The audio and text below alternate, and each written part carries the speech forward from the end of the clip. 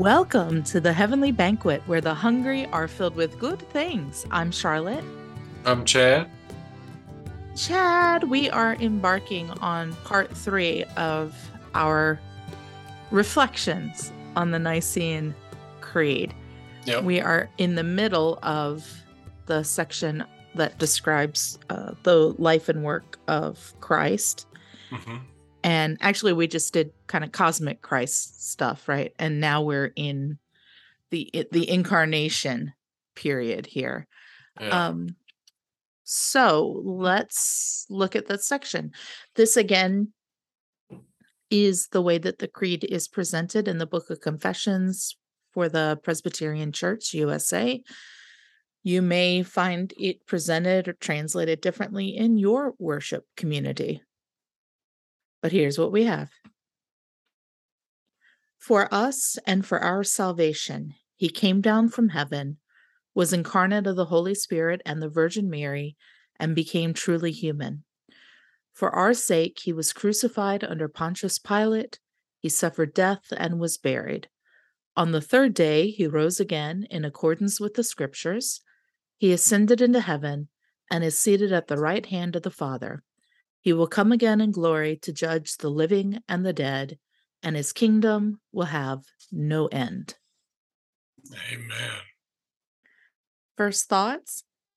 Well, how it starts out for us and for our salvation took me back to what we were talking about in the first episode in this series, that God is one, that God's love for us, God's love and God's will, and the divine intention for creation does not change.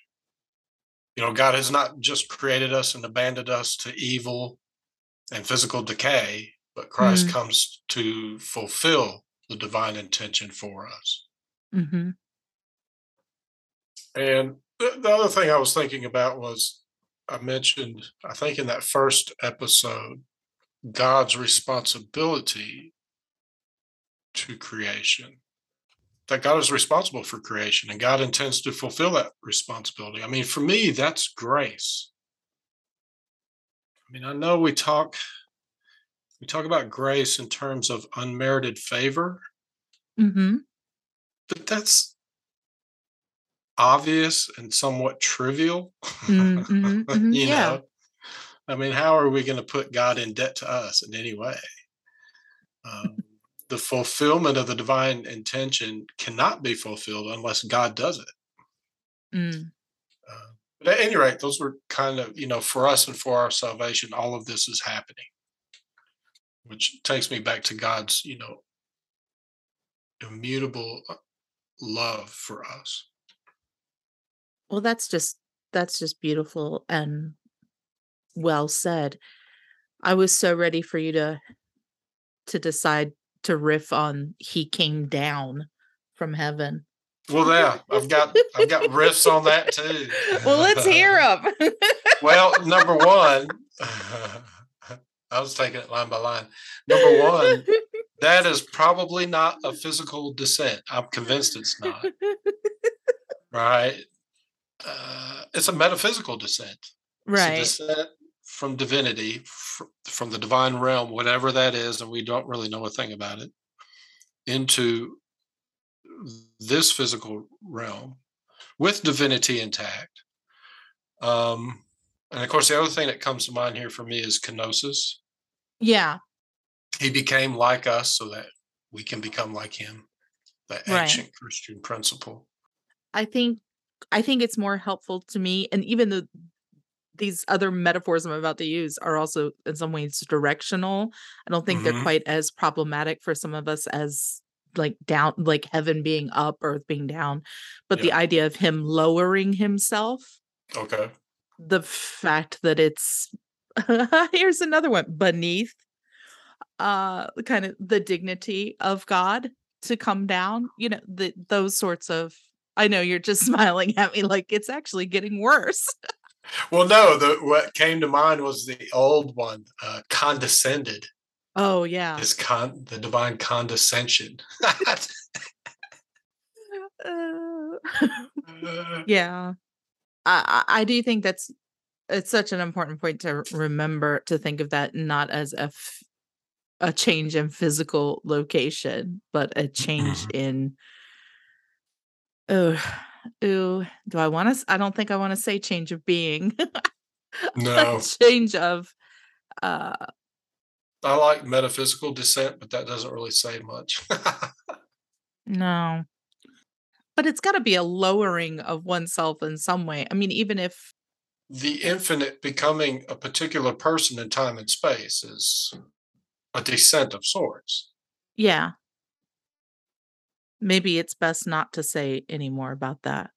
Well, Maybe it's best for me not to say any more about that. it's just so hard to say anything. Yeah. Was incarnate of the Holy Spirit and the Virgin Mary. I mean, to me, that just drives home the point that he's fully divine, fully human. Mhm. Although, my mind immediately goes to Mary as the Theotokos, Mhm. and also representative of human spirituality. When she says to the angel, "May it be as you say." Right. Um, and then my mind goes to Meister Eckhart, and he's always talking about the Word being born in us like Mary. But yeah, this willingness and openness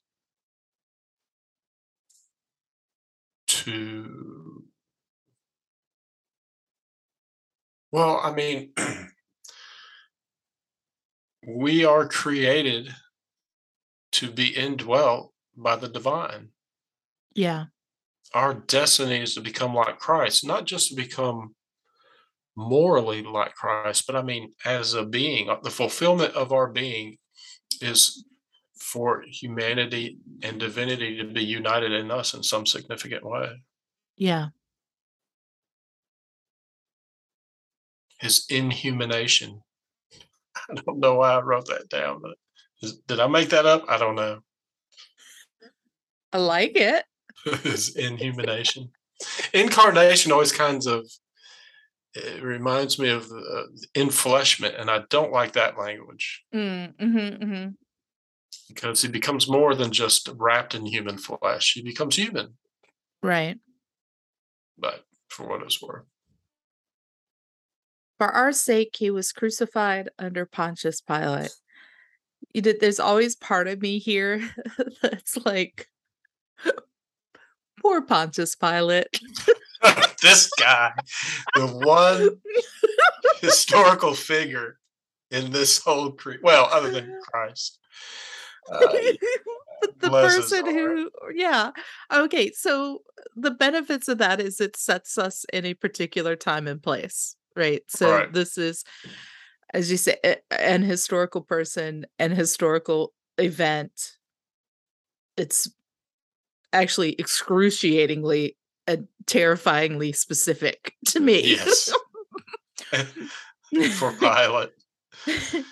But yes, and Pilate memorialized here with otherwise probably would have been lost to history with the rest of local rulers nobody cared about. Yeah. And we shall scorn him forever. But we don't. Bless his heart. Bless his heart. Yeah, he's just a fallible human. I feel bad for Pontius, kind of like I do for Judas. Yeah. That's a whole nother podcast, I guess. Okay, so I have a lot to say here. Okay, please. Stuff that you and I have discussed. Number one, atonement theories that Mhm. see the crucifixion as divine wrath poured out on the Son, or an act of divine retribution should just be flat out rejected. Um, Recapitulation, where Christ is realigning humanity and creation according to the divine intention, beautiful. But certainly a victory, and I'm kind of jumping the gun here, but this, what I like to refer to as incarnational power revealed in the apparent weakness, in fact, shows us unsurpassable power that he submits to death to swallow it up in divinity. Mhm. But the other thing that came to mind was the cross exposes the utter uselessness of force Mhm. as a means of divine transformation. And the tendency among what I'll call cultural Christians, Christians who seem to be more informed by culture than Christ, to embrace force as a means of transformation is an utter denial of the power of the cross. Mhm. You know, going back to Pilate, when Jesus is being interrogated by Pilate, he says, "My kingdom is not of this world. If it were," using this counterfactual, "if it were, my followers would be using force to remedy the situation. But as it is, my kingdom is not of this world." And then he says, "I came to bear witness." I mean, right after that, he says, "I came to bear witness to the truth. Everyone who is of the truth listens to my voice." And when I think about the historical tendency, particularly in the early centuries of the church, for Christians that rejected force and violence as a tool of the kingdom, tells me they interpreted the cross in that way. And we've just gotten way, way away from that idea. Does any of that make sense? Yeah, it does make sense. I'm sorry, the thing yeah, it does, and I very much agree with what you said, and, I probably should be saying more about how much I agree with it. But you and I keep talking about these things, and so there's part of me that's just Yeah, like, "Yeah, yeah, I know." we've Uh, done this. no, but I mean, it's such I think it's a point that bears repetition because of its importance. I'm staring, though, at the, creed, and I find it remarkable that it doesn't really lift up any sort of explanation Mm-mm. here, or talk about atonement at all. What it does maintain is the agency of God, right? I mean, it's still for our sake. For our sake, right. So a choice that God has made, some Christ has made for our benefit, Mhm. right? Um, that he's crucified under Pontius Pilate, suffered death, and was buried. So it's something that Christ has submitted to, but then it doesn't It ju- even do, what you might expect from the early mm, churches, kind of the Christus Victus Victor stuff or yeah. anything. It's just this is what happened and it was for our benefit and like kind of moving on. I mean, that's a good point because what it's asserting is just a brute fact. It's saying this is what we believe, this fact of history, and Yeah. it doesn't explain it. Which No. maybe that's a good point to take. That our faith is in the fact itself and not our interpretations of it. Maybe. Mhm. Yeah, we preach Christ crucified and resurrected, and then the rest of it, good gosh. And I don't look, how much I love speculative theology. I Oh yeah. do. Oh But yeah. there's some points here where it is, to say, it kind of is what it is. And to pretend that we can get into the inner workings of God's mind and Yes. Good. figure out like how this math works is Yeah. is wild, is the ultimate I think exhibition of human hubris, Yeah. to be like, Yeah. "Oh, here we'll just source this out." Now, something that I don't really care about here, but on the other hand, I guess if we're just kind of stating the facts, ma'am, Hmm. there's nothing about the life of Christ here. Yes. In And terms that of what he did and what he taught. yeah, yeah, in terms of those things. He's incarnate, he's on the cross. There's Yeah. a whole middle section kind of missing there. But of course, we have diverse witnesses and within the gospel accounts that sometimes cohere and sometimes don't. And what of those stories would you pick? But I think this is probably right for a creed and for an ecumenical creed in particular, because everyone could sign on or should be able to Hmm. sign on to just the bare bones facts. On the other hand, like I'm just thinking again about our like nothing but the blood folks or whatever, who really are so dismissive, not even dismissive, that would be paying too much attention actually to the actual life, work, and words of Christ. It's Yeah. just not on the radar. It's just and maybe that's too much, but it seems like just a very transactional theology there, where the teachings don't matter, the way of life doesn't Yeah. matter. Yeah. Yeah, I'm with you. It is absent, all of that. One thing I was thinking about, that he suffered death and was buried, is that he goes through the depths, the nadir of human experience to redeem all forms of suffering, including death. Mm. On the third day, he rose again. And here I'm going to go back to, the whole victory thing. Well, one thing I wrote down was the force of evil is shown to be impotent in relation to the Mhm. God of life, the mutability of divine love and divine intention for creation. But also, going back to what you're just saying, it vindicates all that Jesus taught and did, his resurrection. It's like the divine stamp of approval.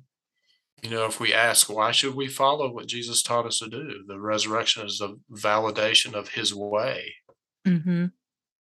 As counterintuitive as it might seem, that this is the way to life. So here's a in accordance with the scriptures.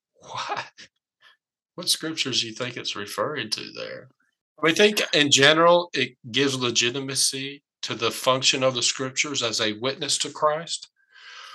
But and it's I think this comes, even Paul says, he died, rose again on the third day in accordance with the scriptures. And I'm like, what scripture are you referring to?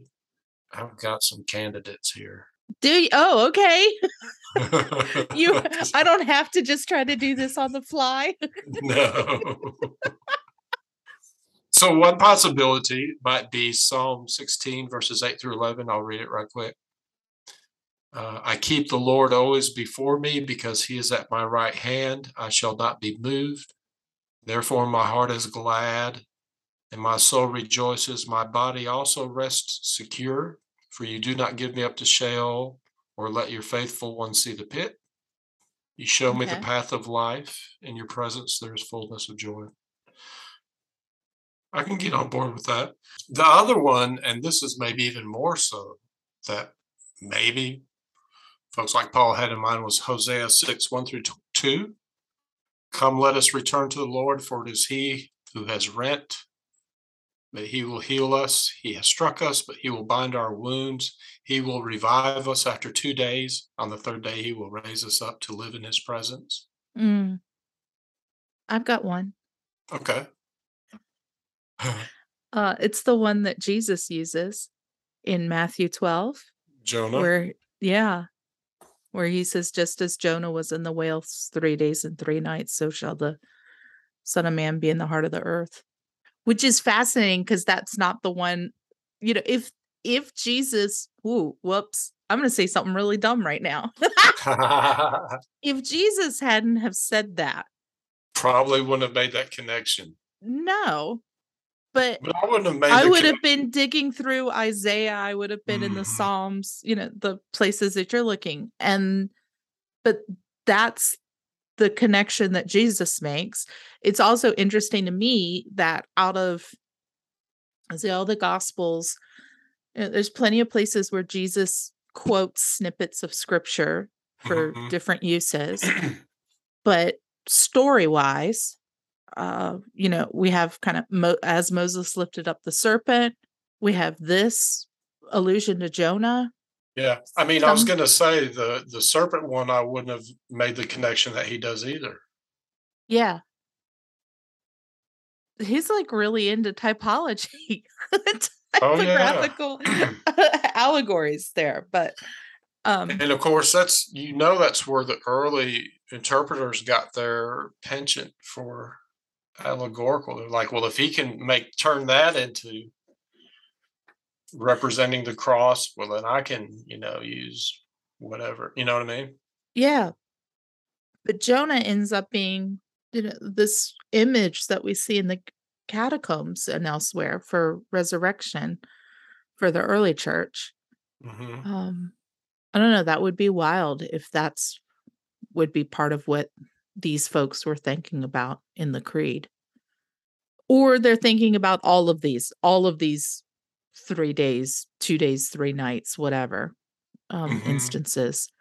But that's the one that Jesus points to talk about how long he'll be in the earth and raised again. Well, doesn't Paul Jonah. use that phrase in accordance with the scripture? He was raised on a third day in accordance with the scripture. I think so, but Yeah. what I always when I see that in accordance with the scripture, I always think of not, I'll, my first thought is Gospel of Matthew, and Hmm. particularly around like the, Oh, okay. nativity stories where it's just, Hmm. why did they go to Egypt? Why are they going over here? Why is this Right. happening? According to Yeah. scripture. Even, the Palm Sunday, like why does he need a donkey and a colt? Why does he Right. need, because of scripture? So, do you think the reference in the creed is just to the third day, or just all of Oh, it? to the rising. Yeah. Well, it can be all of those things. I mean, like you're talking about, you're looking for third days rising, some kind of transformation. Yeah. I mean, they're quoting right from Paul when he says, "I've passed on what I received as of first importance, that Christ died for our sins, according to the scriptures." Well, that's not quite the same thing, though, is it? No. Well, he says he died for our sins according to the scriptures. He was raised on a third day according to the scriptures. But yeah, I like the Jonah reference. That's good because that's like you say, that's just exactly what Jesus uses. So what about he ascended into heaven? He went up. He went up. Yeah, so then we have this inversion or this sort of, uh, gosh, I don't want to say reclamation, but maybe re-exhibition of power. I mean, he's returned to the seat of power, the seat of glory Hmm. there. Yeah. So nothing is lost Right. through the incarnation. He went back with everything he came with, Yeah, he returns from where he came with humanity in total, or all creation, maybe even. yeah, but there's no loss of divinity, or the divinity hasn't been The mired idea, in any way. the idea that he's seated at the right hand. You mean? Yeah. Yeah, Yeah, that yeah, he goes back to where he came from. yeah, He goes yeah, he goes back to where he came from, and it's the place where he still belongs. That's what I'm yeah. trying to that there's nothing injured in him. It's, all of that power, Hmm. remains, and what Pontius Pilate and others tried to do to him was for naught, was Yeah, absolutely for naught. It's not just conquered death, but conquered death with no injury and no loss to his person, and nothing but gain for us out of that action. yeah. He will come again in glory to judge the living and the dead. What I think is maybe most interesting about this is, we've talked before about the differing kind of views or opinions in scripture around the afterlife and Hmm.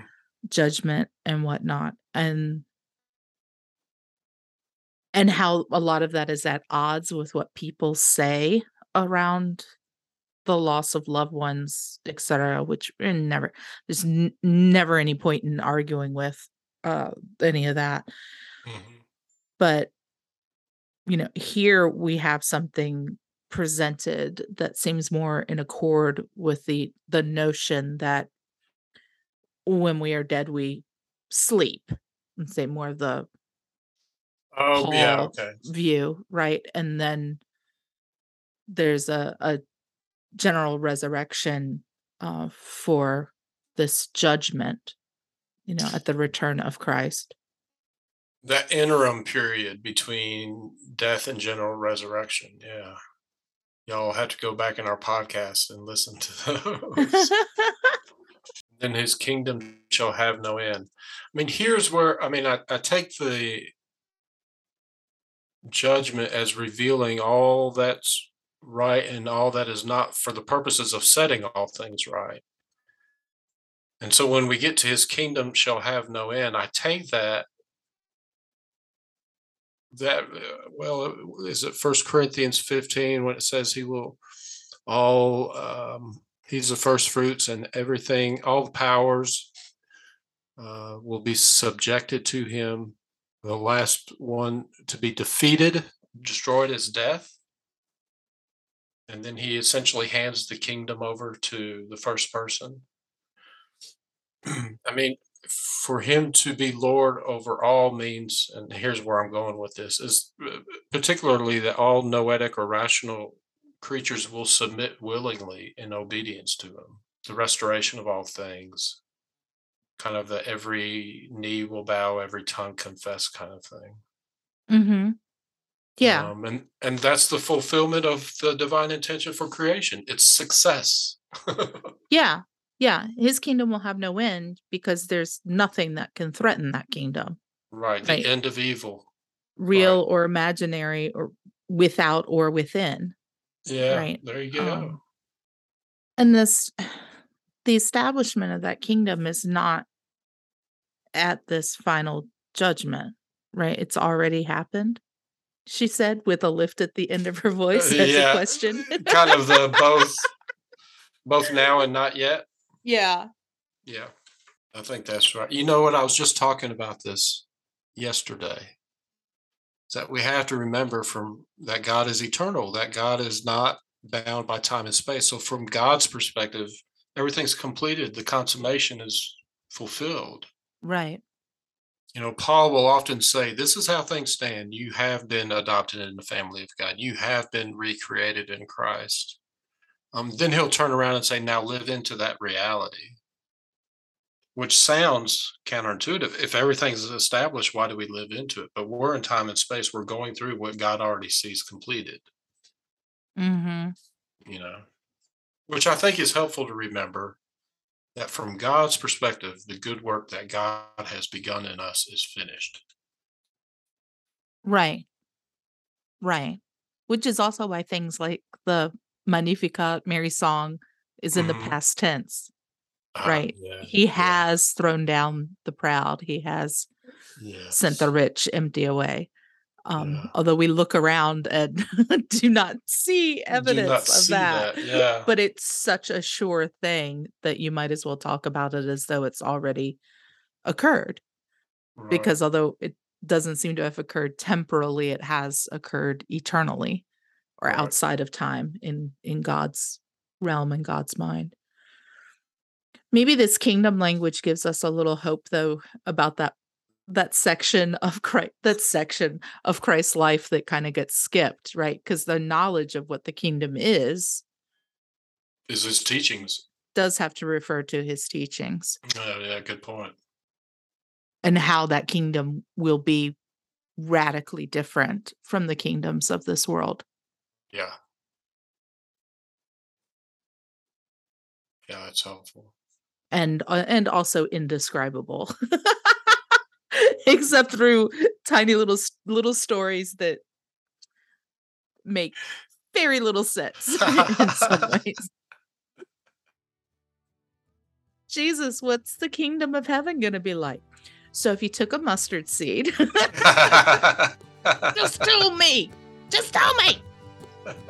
Can we have a lecture, please, Jesus? This man has never just answered a question straight in his life.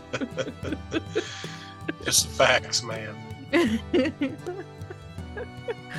You're supposed to be the word of God, the logos, the architect of all creation, the fiber of knowledge, and you cannot get a sentence together. Come on. Oh, I joke, Lord. Of course.